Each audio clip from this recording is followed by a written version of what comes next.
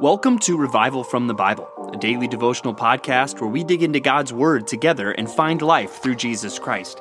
My name is Ben Blakey. It's Saturday, the 10th of October, 2020. As we start the weekend together, I want us to think about the promises of God. It is good for you as a Christian to put your faith, to trust the promises of God. As the old hymn goes that we used to sing in my church growing up, standing on the promises of God. So that kind of begs the question, what exactly are those promises? What are the promises of God that you're trusting in? What are the promises of God that you are standing on? And today, as we look at Hebrews chapter 13, verses 1 through 16, we find some of just my personal favorite and just ones that I often come back to and find comfort in and put my trust in here in Hebrews chapter 13. And it actually comes in the context of some commands now that the writer of Hebrews, as he's wrapping up this letter, or really this sermon, he lists these promises, but even it's in the context of money.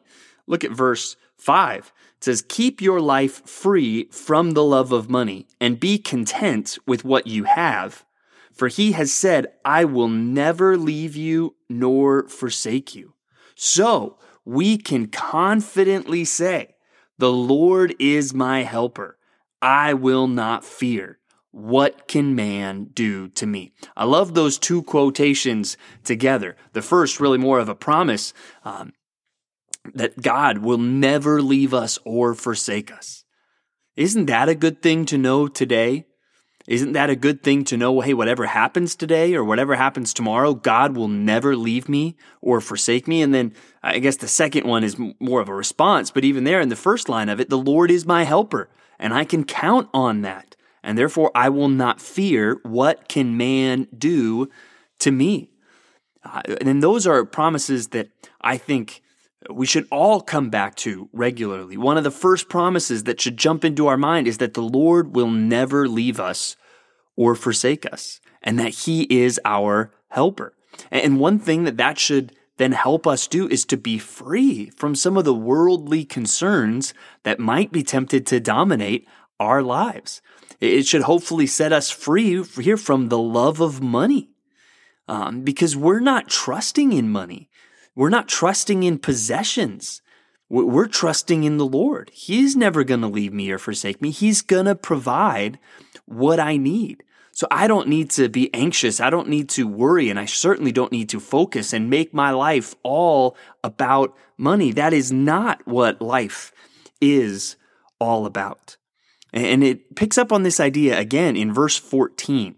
Verse 14, it says, "For here," really talking about in this world, "we have no lasting city, but we seek the city that is to come."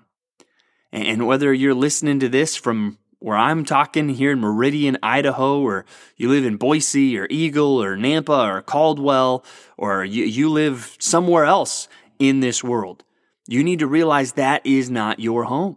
That is not your lasting city. We seek the city that is to come. And that's another promise, really, of God, that there is a city. We saw that especially in Hebrews chapter 11. There is a city that is coming. We know ultimately what we see in Revelation, the city of the New Jerusalem. And we think of the new heavens and the new earth. That's where our focus should be. So we want to put our focus on the promises of God.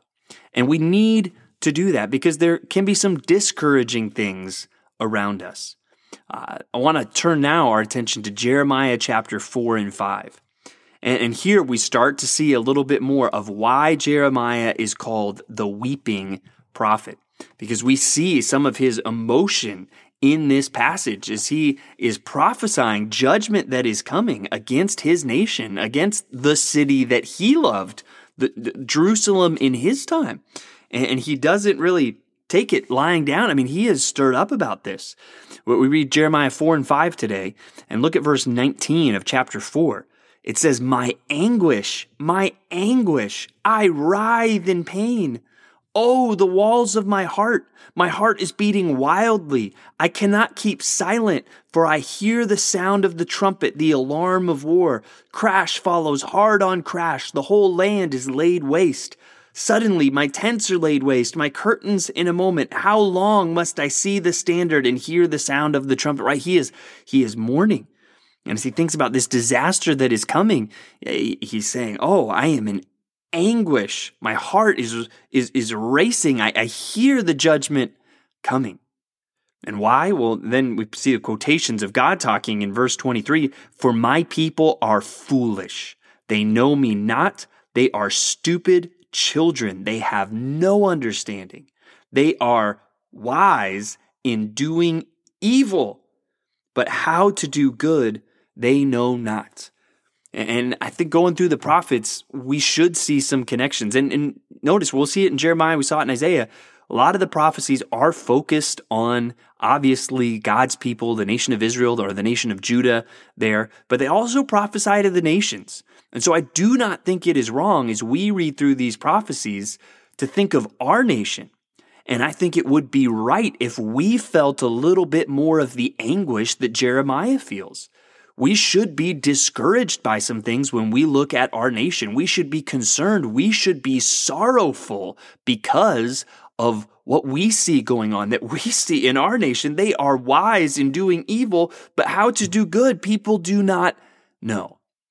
And that should concern us. And that should drive us to the promises of God, that even though we see sin in our nation, even though we might say, hey, judgment might be involved for our nation at some point in the near future, we say, but one thing I know in front of that is the Lord will never leave me or forsake me.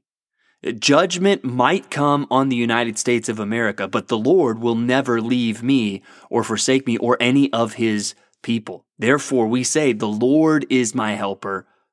Why should I fear? What can man do to me? And this will free us from worrying about just even our own material concerns and whatever the future might look like for there. And it will free us to focus on our mission. And I think we can think a little bit about our mission today as we read John chapter 1, verses 19 through 34. John 1, 19 through 34. We are seeing John the Baptist here in the Gospel of John. So this book is written by the Apostle John, and here he never refers to himself in this book by name, but so he's talking about John, and we can clearly see this is who we refer to as John the Baptist. And they're talking to him, and we talked when we went through John chapter 1, we see the unique elements of John the Baptist's role here.